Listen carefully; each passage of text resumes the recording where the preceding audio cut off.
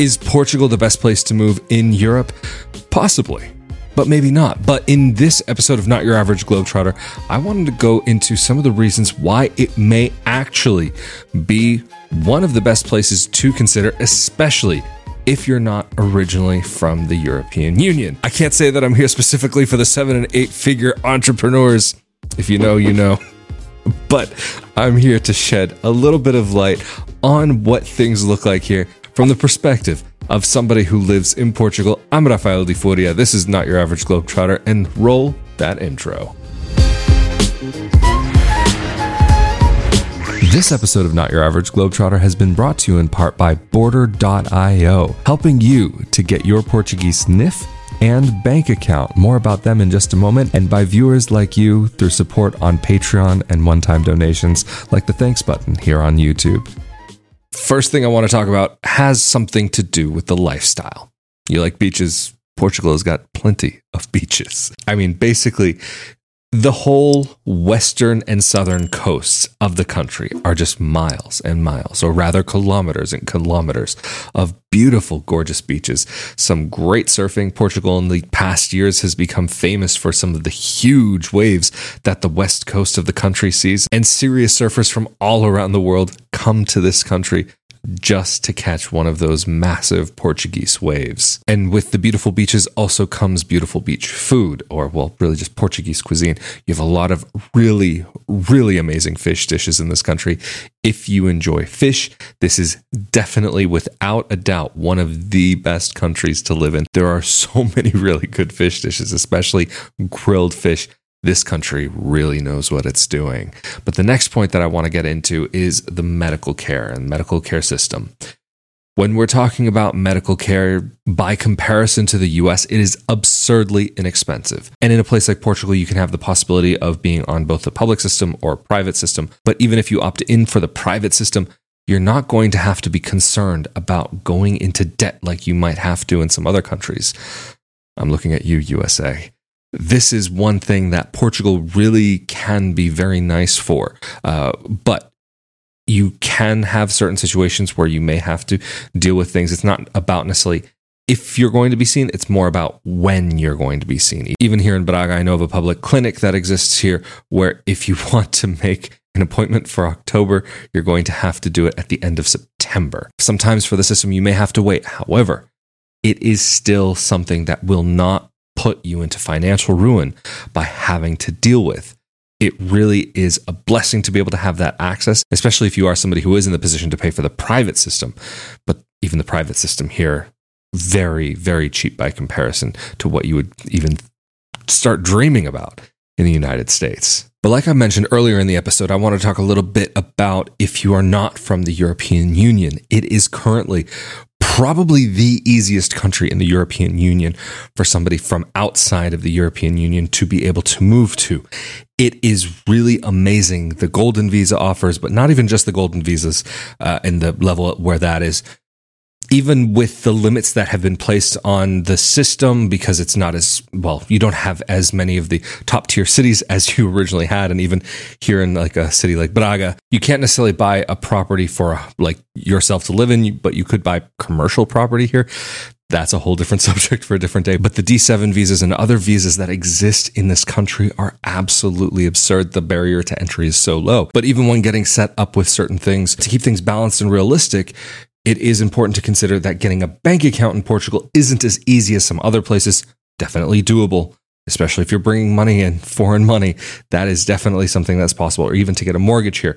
That is possible for somebody who is not from the country to be able to do. Whereas I know plenty of other places where if you are not from that country, getting a mortgage can be extremely, extremely difficult. But even the Portuguese tax code, something that you need for just about not everything, but many aspects of your life here in Portugal, signing up for contracts for light, electricity, phone, internet, rewards programs, and plenty of other things. But this actually could be a segue into this week's sponsor. A big thanks to Border for sponsoring this week's episode of Not Your Average Globetrotter. Border offers the easiest way to get your NIF and Portuguese bank account, both of which are integral parts of your move to Portugal. Border can help you from any location around the world, wherever you are remotely, so that you don't have to travel to Portugal. Also at Border, you'll be dealing with English speakers who offer excellent customer support. They'll help you accomplish these necessary steps to get your new life started here in Portugal. Visit border.io/NYAG. That's BORDR.io/NYAG. Thank you again to Border for sponsoring this week's episode of Not Your Average Globetrotter, and let's get back into the episode. Thanks again, Border, for helping to make this possible, as well as the monthly patrons who help to push this project forward. But the next thing I want to talk about has to do with this last topic, and that is once you have resided in Portugal, at least under the current rules, for 5 years, then you become eligible to apply for Portuguese nationality. That is a ridiculous amount of time. Some countries will make you wait 10 years. 5 years may sound like a lot, but it can pass by pretty quickly. And especially if you are somebody that is thinking that you may want to live in other nations within the European Union, having that Portuguese passport is a great way to have access for travel, for work, for relocation, whatever it may be that you're thinking that maybe you want to live in different parts of the European Union. At least under the current set of rules, how everything is in life right now, it's pretty amazing. It's a great passport. Of course, it's one of the world's top passports and gives you access to plenty of countries and, of course, the European Union visa-free. The next quick point that I also want to get into is that if you are from the United States, Portugal is in a location that makes it somewhat convenient to get back to the US. If you are somebody who sees himself going back and forth, maybe once a year, twice a year, a few times a year, having that access to North America can be really nice.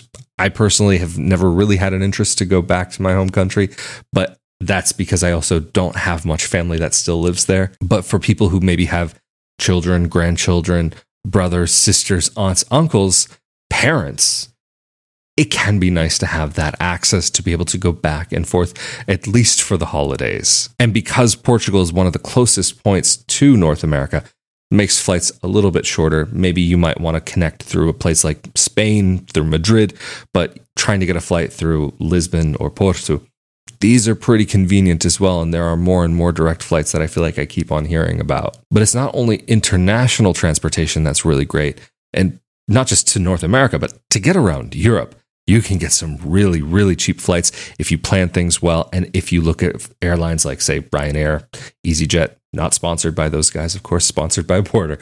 But just to mention a couple names of some of the airlines that can be worth looking at to get some cheap flights, even TAP, sometimes you can find okay priced flights. But even when you are traveling domestically within Portugal, buses, trains, taxis, these things are not very expensive. And I actually want to get into domestic travel again in just a later point in this episode. But the next thing that I want to talk about is about just how things are socially here.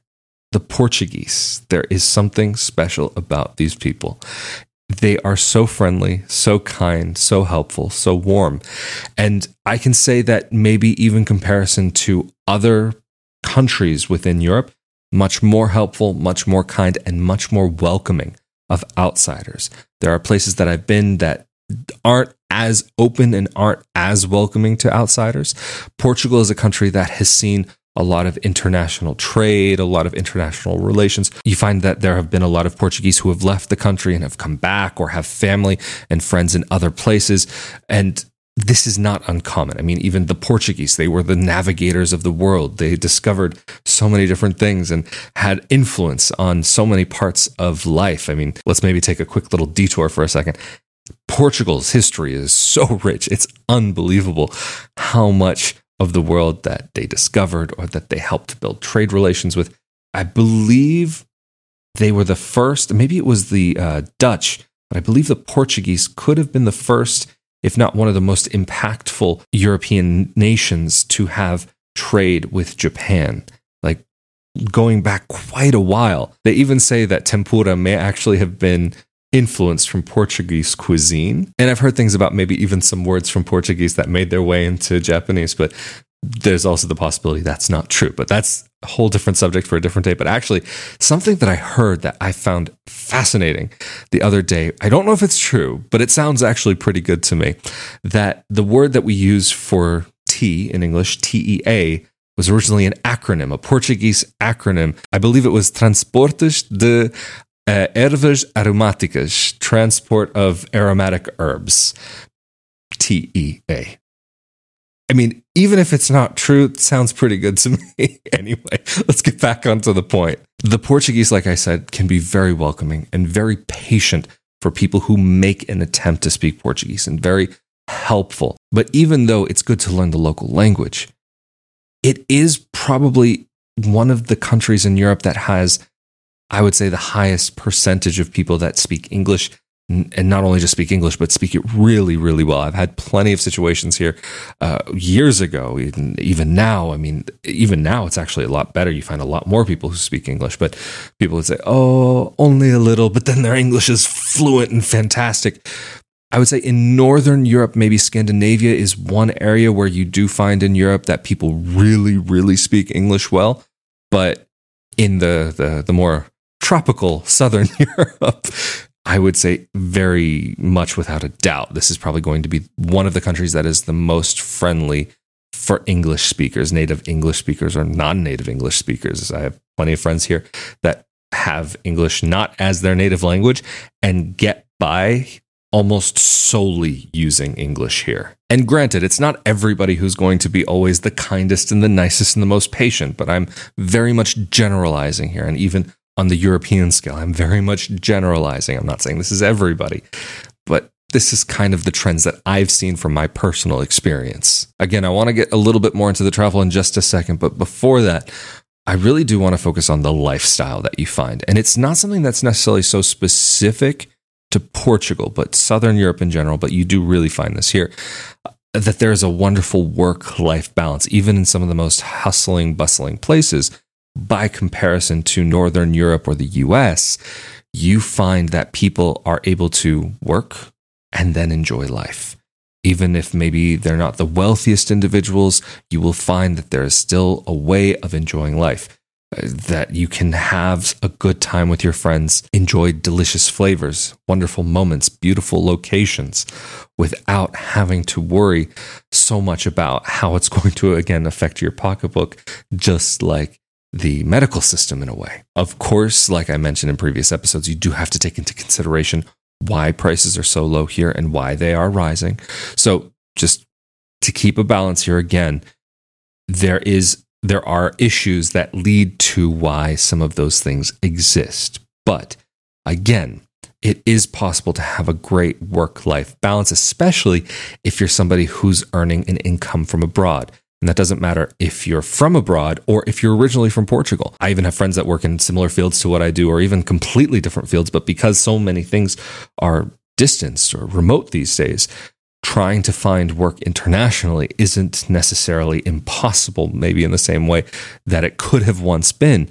And if you can earn an income from abroad and bring that here to Portugal, you're supporting the local economy, and you'll be quite comfortable here. During the day, you can work your regular day job. In the afternoon, you can feel like a tourist and get around, go to a beach, go to the mountains, go to a lake, go to a river, go to a bar, a cafe, sit on a square, get out into the country, whatever it is that you feel like doing.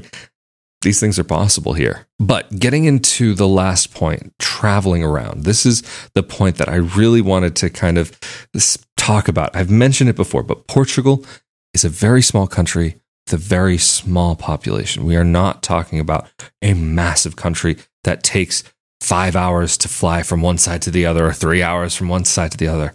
If you want to even drive, say, for example, if you're based in the north or somewhat central to northern, just about everything that you're going to want to go do and see is going to be within about 3 hours. And that's also talking about the drive from Lisbon to Porto, or Porto to Spain, even Braga, where I live, to get to Porto would be about 40 minutes by car. And even on the train, it can be just under an hour or just over an hour, depending on which train you take. To get to Lisbon is a few hours door to door. But even to get to Spain, the border is less than maybe 30, 40 minutes away. And then there's a city that's probably about, again, like 45-ish minutes away, maybe an hour, depending on how you're driving, called Vigo. And that's in Galicia, a very unique part of Spain. And actually, there's a very close connection between northern Portugal and Galicia. The languages that they speak, the Galician people have their own language called Galego, which is basically a parent language to Portuguese, or one of the parent languages to Portuguese. It's really fascinating to hear the language, especially if you are someone who can get by with a little bit of Portuguese. But even though it is so close, you have a different culture, different language, different food, different people. So you can have greatly varied experiences within a very small area. And then even, say, if you want to go to France, to Switzerland, to Germany, these are only going to be a short flight away if you're looking for a quick weekend. And especially if you're traveling with just carry-on, that would be a really awesome way. It's like getting on a bus that just flies to another city across the continent. And it's only a couple hours potentially to get there. Pretty awesome in my book. But I think this is where I'm going to round things out. So again, thanks so much to this week's sponsor for helping to make this video possible. Of course, if you're interested in their services, be sure to check out border.io/NYAG. They help you if you're trying to move to Portugal to get your Portuguese bank account as well as your NIF. Really, really necessary if you're wanting to make a life for yourself here. Also, another huge thank you to those of you who help to make these episodes possible on a monthly basis through Patreon, patreon.com/Rafael Di Furia, or you can visit rafaeldifuria.com/Patreon. And also, thank you to those of you who've purchased the shirts, mugs, onesies, and more. Stay safe and healthy out there. Thank you for joining me for another Friday night for another episode of Not Your Average Globetrotter. Again, I am Rafael Di Furia, and I will see you all next time. Later.